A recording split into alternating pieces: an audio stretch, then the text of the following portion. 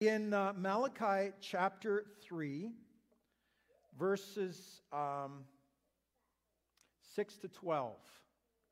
Malachi 3, verses 6 to 12. And it starts by saying this in verses 6 and the first part of verse 7. It says, I, the Lord, do not change. That's good news. We have an unchanging God, right? I, the Lord, do not change. So you, the descendants of Jacob, so the nation of Israel, so you, the descendants of Jacob, are not destroyed. In other words, if I was a changing God, you'd be in trouble. If I had bad days, you'd be in trouble, right? But he's saying, because I don't change, you aren't destroyed. Right? Ever since the time of your ancestors, you have turned away from my decrees and have not kept them. Return to me, and I will return to you, says the Lord Almighty. God's covenant faithfulness is built on His unchanging nature. Yahweh he's in this passage, he's speaking to how different He is, Yahweh, the true and living God, how different He is than the false gods of the nations around Israel that they had fallen into worshiping again and again in their, at this point, 1,000-year history. Israel's been around as a nation for 1,000 years, and again over that 1,000 years, they have fallen into worshiping the gods of the nations around them. And these other gods, as we look back on even the literature that we have from those other nations, describing their gods, describing the things that they would need to do to please those gods. Those other gods were fickle and moody, and their religions were ruled by fear.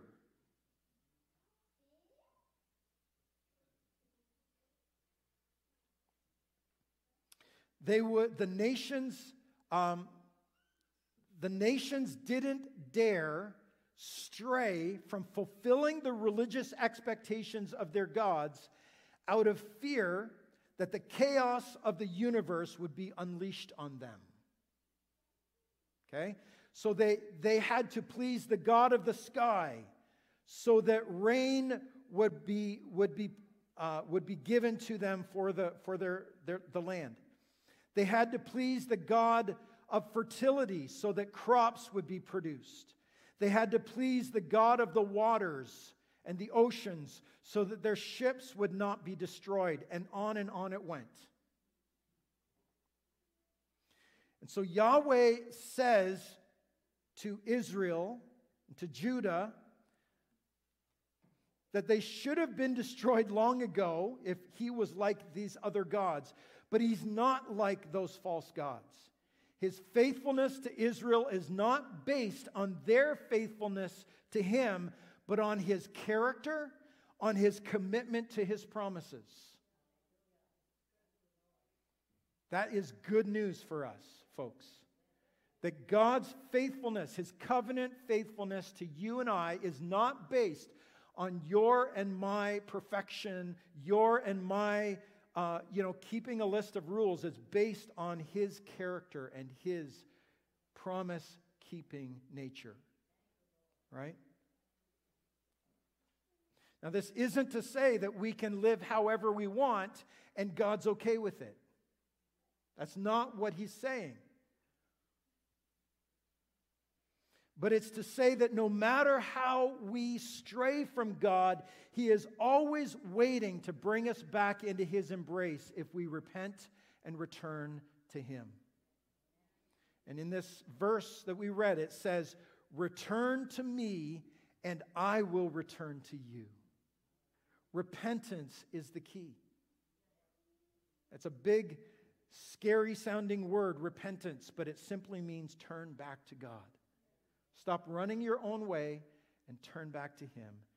And He is right there. Right? We can go 1,000 miles in our own direction, running away from God. And the beautiful truth is, we don't have to crawl back 1,000 miles to get back to Him. When we turn around, He's right there, waiting to welcome us back.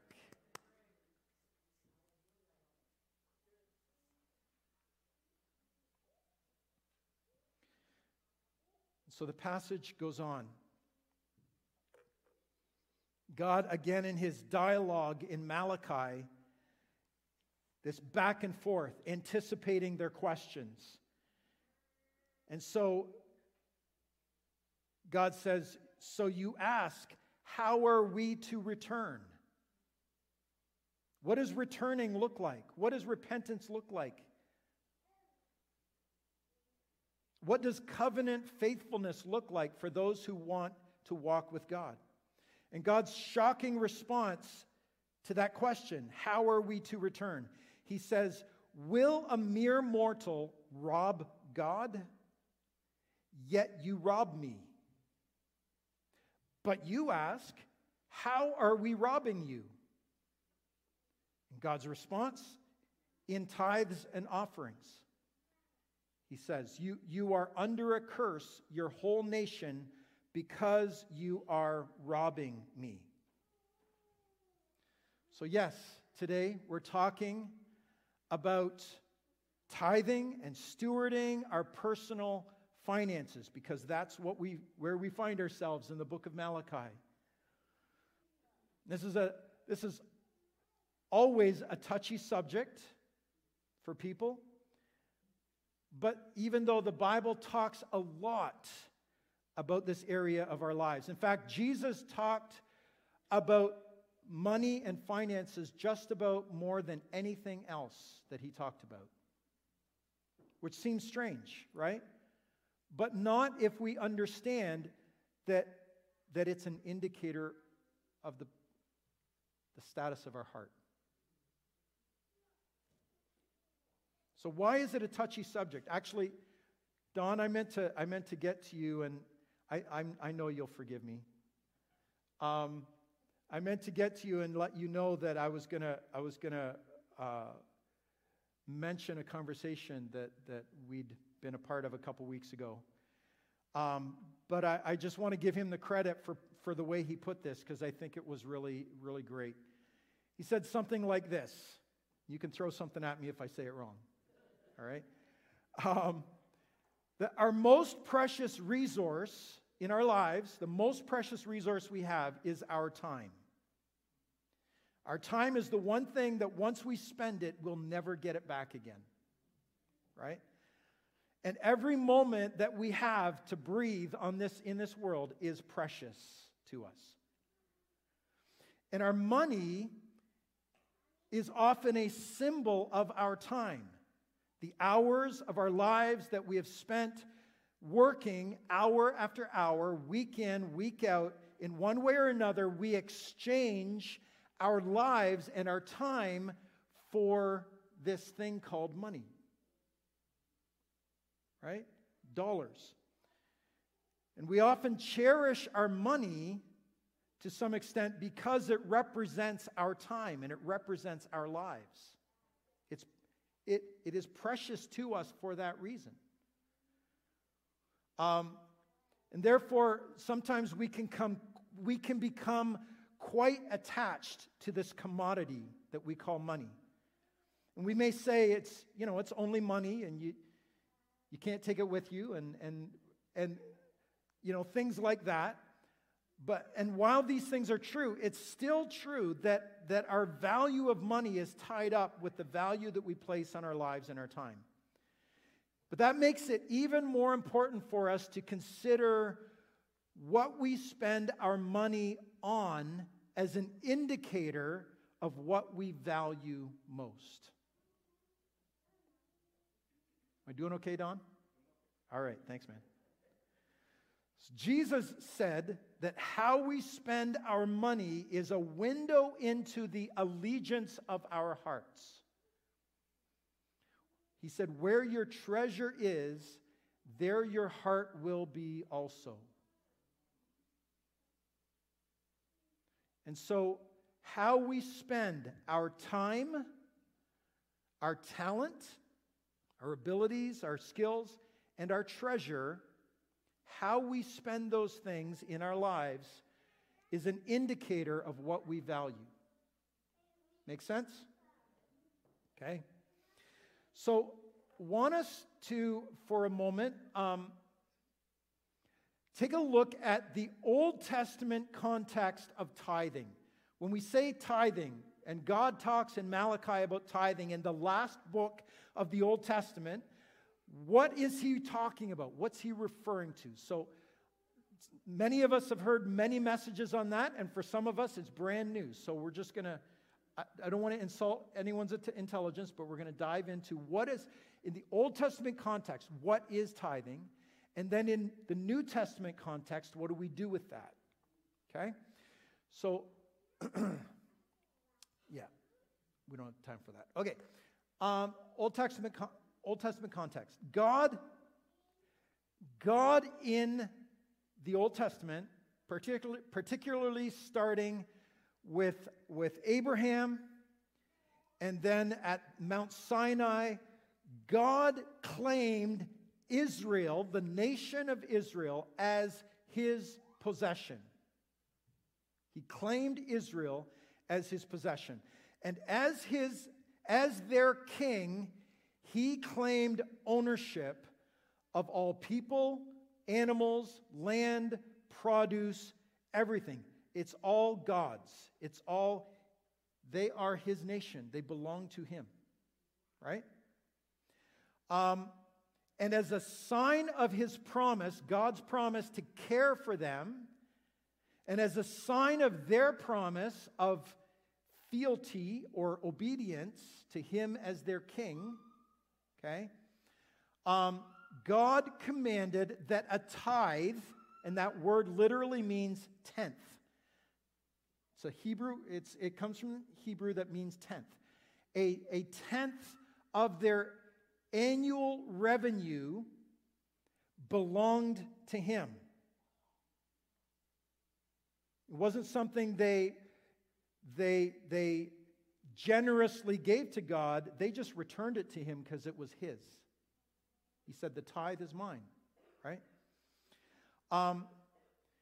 And so they got to live off of 90% of all that God blessed them with, and they gave God a tenth, gave back to him a tenth.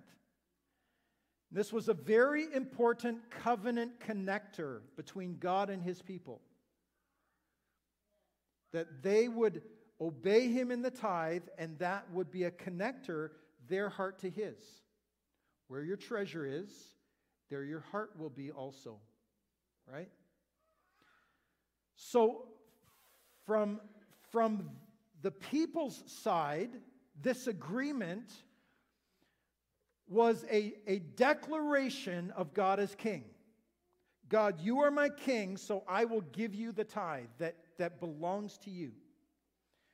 It was, secondly, a declaration of gratitude. God, thank you for providing everything that we get to enjoy in our family, in our home, in our lives, in our nation, everything.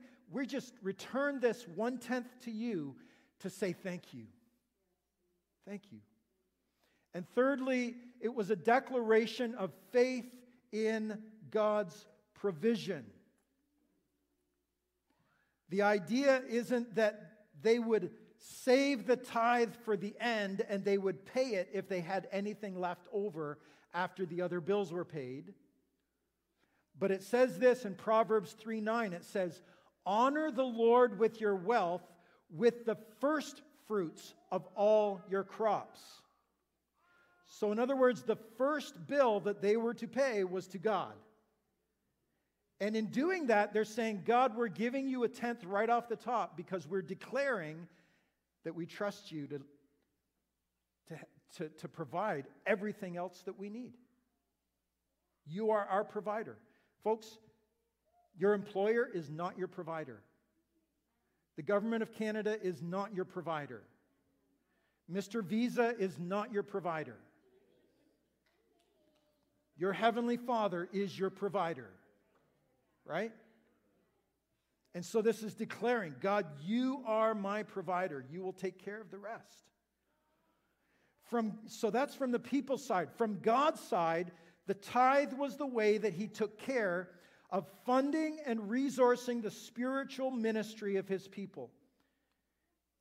If we took the time to read all the verses, we would discover that the tithe actually paid the salary for all of the Levites who did ministry in the temple, in the tabernacle.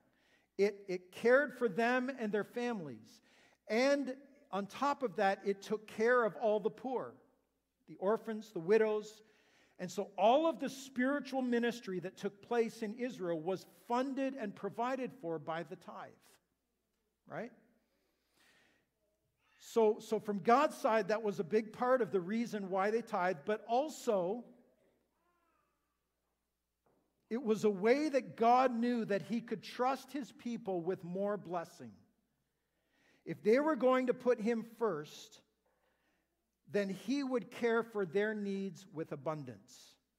If they were going to be obedient with the 10%, then they were probably going to honor God with the way that they spent the other 90%, because they're putting God first, right?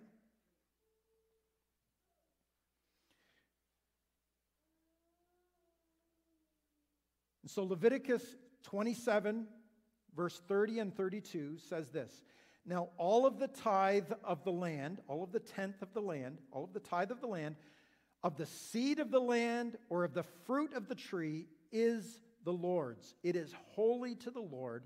For every 10th part of the herd or flock, whatever passes under the rod, so as they're counting their sheep, hopefully they don't fall asleep on the job. That was a bad joke. As they're counting their sheep, every 10th animal belonged to the Lord, right? So 1/10 of all of a family's produce or revenue belonged to God in the covenant that God had made with Israel. And it was a declaration on their part that God was their king. Okay, skip over some stuff there. Okay, New Testament context for tithing. So over the years, coming up 2 months away from 30 years in pastoral ministry. And 30 years married to this amazing lady, too. So, yeah.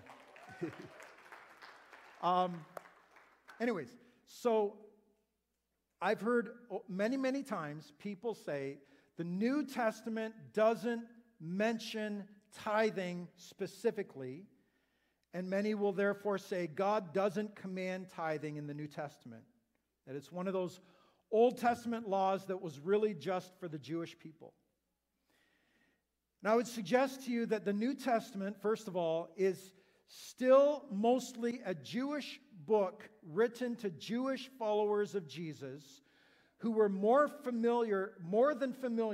familiar with the principle of tithing, and that tithing was a given for that culture that just really didn't need to be repeated. Okay, that's the first thing I'll suggest to you. There isn't much in the New Testament as far as instruction in worship, and yet we worship. Because there was much instruction about it in the Old Testament, and it was what the people of God did. It was assumed we're going to worship, right? And so there didn't need to be a lot of instruction about it. It was assumed we would continue doing it. In Matthew 23, verse 23, Jesus says, "Woe to you, teachers of the law and Pharisees, you hypocrites! You give a tenth of your spices, mint, dill, and cumin. But you have neglected the more important matters of the law, justice, mercy, and faithfulness. You should have practiced the latter without neglecting the former." right? So Jesus is saying, the Pharisees, here they are. They get the spices out of their garden, and they're counting off every seed of cumin. 10, okay. 10, okay. And they're counting every seed of cumin. They're counting every little bit of spice because they're checking their boxes. That's what Pharisees did, is they checked boxes. Am I doing everything I'm supposed to do? Oh, I prayed 3 times today. Oh, I gave my tithe today, right? That's what Pharisees do. And Jesus said, you're so meticulous about checking your boxes, but you've ignored the matter of your own heart. He said you should have taken care of your heart. And as the fruit of your heart, do your tithes, not checking your boxes. Right?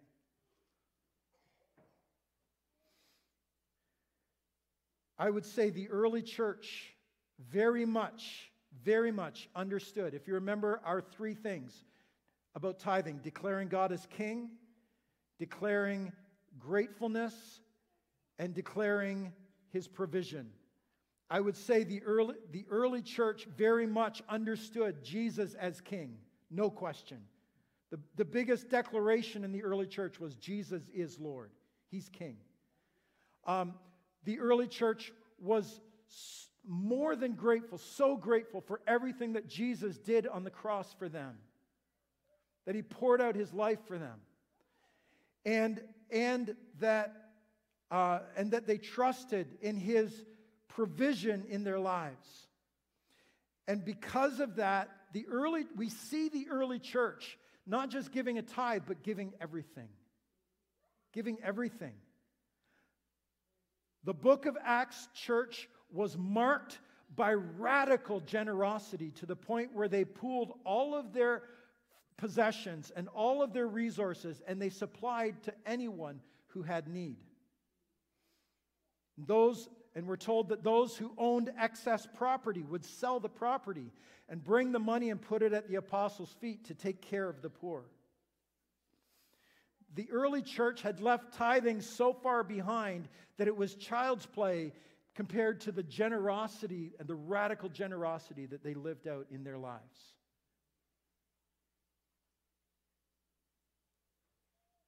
Jesus spoke of generosity being one of the key principles of the kingdom of God. He said, "Give, and it will be given to you. A good measure, pressed down, shaken together, and running over will be poured into your lap. For with the measure you use to give, it will be measured to you." So what that's saying is, contrary to the way that we would think in this world, if we want to be ahead financially, we better hang on to it all. We better hoard it. We better keep it. We better stuff it in our mattress. We better not give any of it away. But God's kingdom is an upside-down kingdom. And as we are generous and as we give, that unlocks blessing in our lives where God trusts us with more. No, tithing is not specifically commanded in the New Testament. But a heart of generosity and giving that flows from gratitude was assumed to be the sign of a changed heart. From the example of the church in Acts, tithing was not the gold standard, it was just the starting place of generosity in the new kingdom. Paul writes in 2 Corinthians 9, as he's writing to the Corinthian church about, he's on his way, he's coming to them, and he's going to take up an offering for the church in Jerusalem that's experiencing a drought and experiencing difficulty and poverty. And this is what he writes. He says, "Remember this, whoever sows sparingly will also reap sparingly. Whoever sows generously will also reap generously. Each of you should give what you've decided in your heart to give, not reluctantly or under compulsion, for God loves a cheerful giver. So I was recently asked to come to your church. Do I have to tithe? Do I have to give 10%? Absolutely not. Nobody's going to look over your shoulder and tell you, you should give more. You're not giving enough. Nobody's going to. This is between you and God. Right? I'm not going to go ask you for your bank statement and tell you how much you should give. It's between you and God. Right? But with the understanding that if we withhold, we are sowing that. We're sowing withholding, not generosity. And we will reap withholding, not generosity. Right? So it goes on. It says, and God is able to bless you abundantly so that in all things, at all times, having all you need, you will abound in every good work. So be generous, and God will pour in, and He'll take care of your needs. He will, right? Now, He who supplies seed to the sower, now He uses a farming metaphor to talk about giving. He who supplies seed to the sower and bread for food will also supply and increase your store of seed and will enlarge the harvest of your righteousness. In other words, when we are generous with what God has given us, then the one who supplies seed will say, there's a farmer, there's a planter I can trust. Look at their generous heart. I'm going to give them more seed so they can sow more generously. We unlock God's blessing because He says, there's someone I can trust with blessing. They're not greedy, they're not selfish, they're not prideful, they're generous. Right? So, Malachi 3 verses 10 to 12. Our last section here. Bring the full tithe into the storehouse. So the storehouse was where they in the Old Testament, where they would so the Levites, who were the tribe who did the work of the temple and the spiritual ministry of the nation, they were spread all over Israel intentionally. God spread them out in 6 different cities. He wanted them to live all over Israel so that they could be strategically placed where they can do ministry. And each of those cities had a storehouse where people would bring the tithe so that out of that storehouse ministry could be done. And the Levites could be taken care of. So bring the full tithe into the storehouse that there may be food in my house. In other words, so that ministry can happen, right? And thereby put me to the test, says the Lord of hosts. See if I will not open the windows of heaven for you and pour down for you a blessing until there is no more need. I will rebuke the devourer for you, so that it will not destroy the fruits of your soil, and your vine in the field shall not fail to bear, says the Lord of hosts. Then all the nations will call you blessed, for you will be a land of delight, says the Lord of hosts. So God says, test me. Only place in Scripture where He says, test me. And in fact, in other places He says, don't test me. Don't you test me. Right? Some parents have said that to kids in the back seat of their car. many times. Don't you test me. But God says, no, test me in this. Test me in this.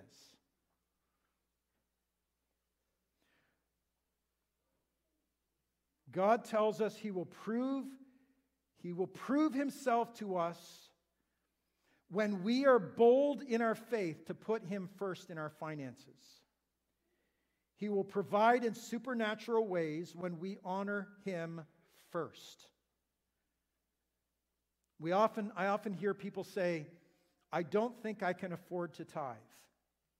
Or I don't think I can afford to give more than I'm giving. And in the natural, that would make sense. When we already find we've got too much month at the end of our money, right? Too much month left at the end of our money, we don't see how we could possibly find any money to give to God. But God promises that He will provide when we prioritize Him and His kingdom. In Matthew 6:33, He says, but seek first the kingdom of God and His righteousness, and all these things will be added to you as well. In other words, prioritize God's kingdom, and He will more than care for our needs. You cannot outgive God. You cannot outgive God. And when we see what God has to say in this last couple verses in our passage today, in Malachi about tithing, you'll see that it may not even be that you can't afford to tithe, but maybe that you can't afford not to tithe.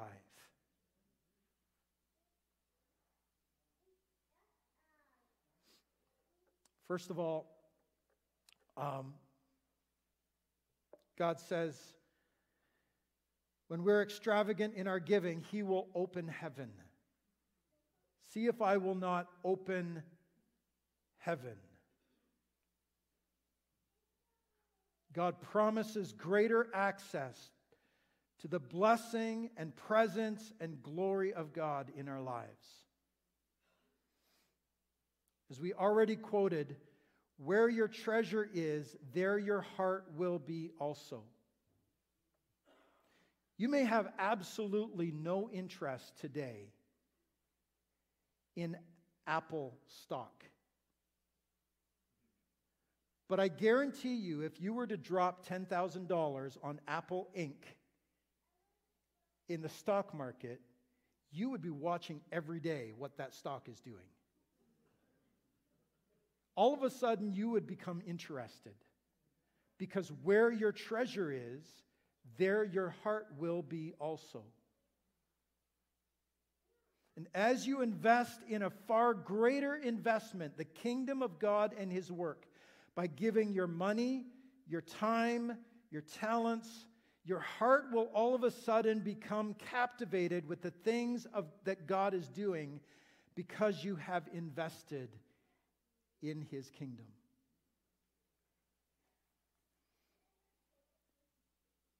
You can tell me that God is your priority,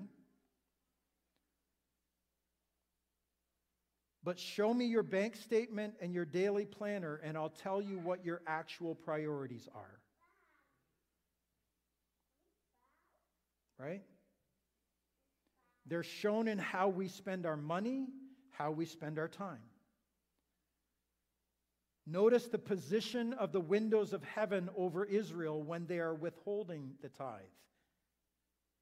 They're closed.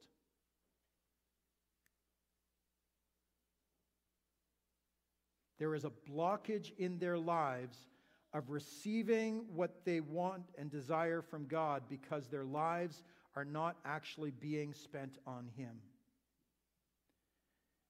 And He's being left out of the picture in their actual priorities. But He says, test me. Just try it. Just test me and see if I won't throw those windows open. And there will be an open heaven over your life. Second thing that He says in these verses, is that we will have so much blessing, there will not be enough room to store it. Abundant blessing beyond our need. God promises blessing. And not all financial. Okay? We're not preaching a prosperity gospel here. This is not a get-rich-quick scheme. Give money to God and He's going to, He's going to give you good dividends and you're just going to get rich. There are churches that teach that. That's not us. It's a different team. But God promises blessing. The goal is not to be rich. The goal is to be a blessing. And in being obedient and being a blessing, God promises to bless you in ways you cannot expect. And in the process, He'll provide for your needs. In our lives, there have been seasons and times when ministry has not paid much, and it's been hard and it's been difficult. And as we've honored God in the tithe, we have seen God provide in supernatural ways. I remember when I was a youth pastor, and we were like scraping the barrel. And one particular time, we honestly had no groceries in the cupboards. And we sat at the dining room table on a Sunday afternoon with our kids. Our oldest daughter was probably 3 years old, 4 years old. I don't remember. 5. Okay, thanks, Pam. About 5 years old. And we included her in that prayer. We just prayed, God, we need breakthrough. We need your provision. We had told no one. We went to Sunday night church. Remember when that used to be a thing? We went to Sunday night church. Came back home, and there were literally bags of groceries on our back step. Right? We found out afterwards where it came from, but we hadn't told anyone of our need. We just told God. Around the same time, we had an insurance bill that was due. God, we don't know how we're going to pay this. God, you need to provide. And that week, in our mail, from a completely unexpected source, there was a check for the exact dollar figure of that bill that was due. Right? And we have seen God. We've been given like 3 cars. They weren't great ones, but we were given like 3 cars. I was given 2 motorcycles. I mean, God has blessed us because we've trusted Him every step of the way, walked in obedience and generosity. God says, number 3, that He will rebuke the devourer. God has said that there was a curse on Israel's finances because they had robbed Him, because they'd not made God the Lord of their financial world by honoring Him with the tithe. Because of that, they'd given legal ground to the devourer. We're not sure what that means, but it seems like there's this spiritual entity that had been given legal ground to rob from them because they'd robbed from God. You ever find sometimes things just break down faster than they should? Money seems to evaporate. You seem to get hit with crazy bills that don't make sense. You know, the enemy does not want you to be blessed, does not want you to succeed. He's a liar, and he's a thief, and he's also a legalist. And anywhere he can get legal ground to get access to rob from you, he will. When we honor God with the tithe, God promises to protect us from the robbery of the enemy in the area of our family finances. He will rebuke the devourer. And lastly, he says that unbelievers, the nations, will call you blessed when they see God's blessing in your life. I'm going to ask the the worship team to come and get ready. I want to walk you through this really quickly.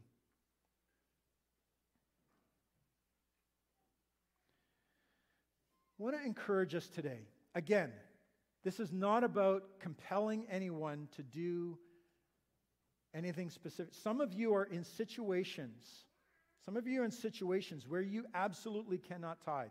You're married to people who are resistant to that, and if you were to do that, you'd be in your marriage would blow up, right? I mean, some of you are in situations where it's just not possible. And you know what? This is not about legalism.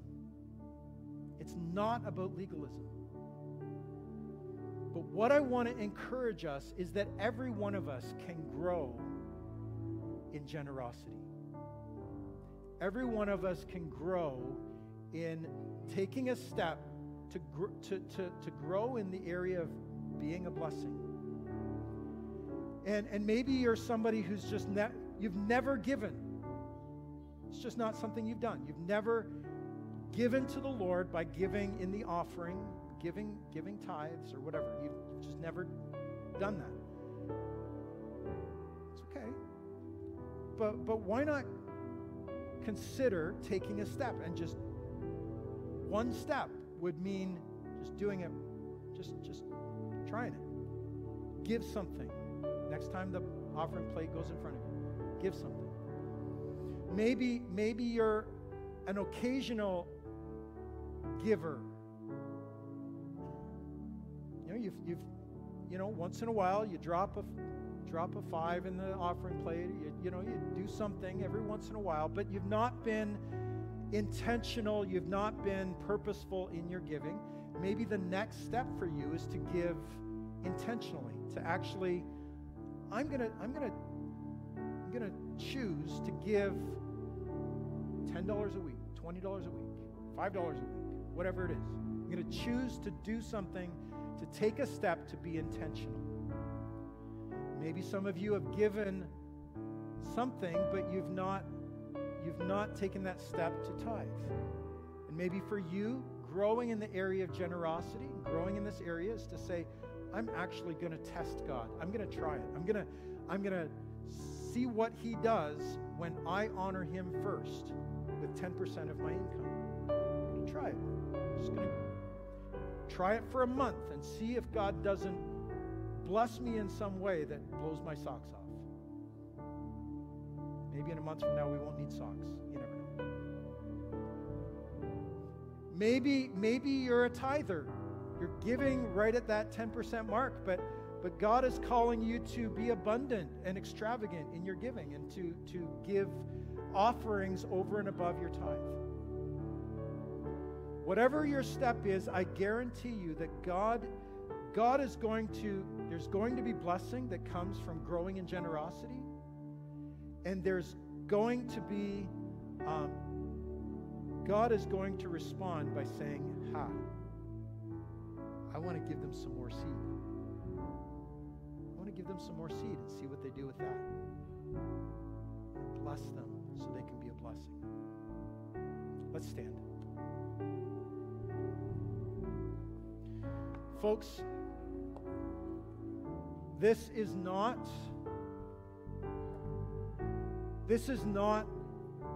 even though we've been talking about giving and finances and money for over 45 minutes, 50 minutes, this is not about money. It's about our hearts. It's about living lives surrendered to Jesus. Jesus, everything I am, everything I have, everything in my world is yours, belongs to you. You are King. You are my provider. You're all I need. So I want us to respond this morning by just singing the chorus of this hymn. I surrender all. I surrender all. I surrender all.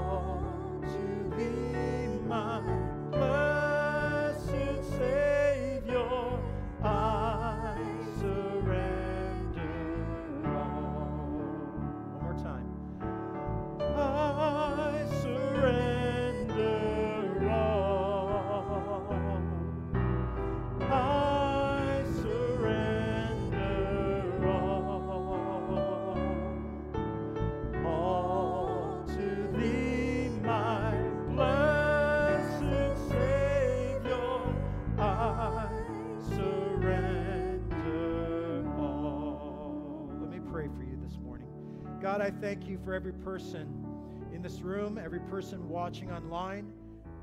God, I thank you that you love us. Thank you that your covenant faithfulness doesn't depend on our ability to be perfect or to check all of the boxes, but God, it depends on your character, your nature, your faithfulness. And so we thank you, God, today for your love for us. God, I pray for every one of us in this room, every one of us watching online, that God, you would grow us in the area of surrendering our lives to you.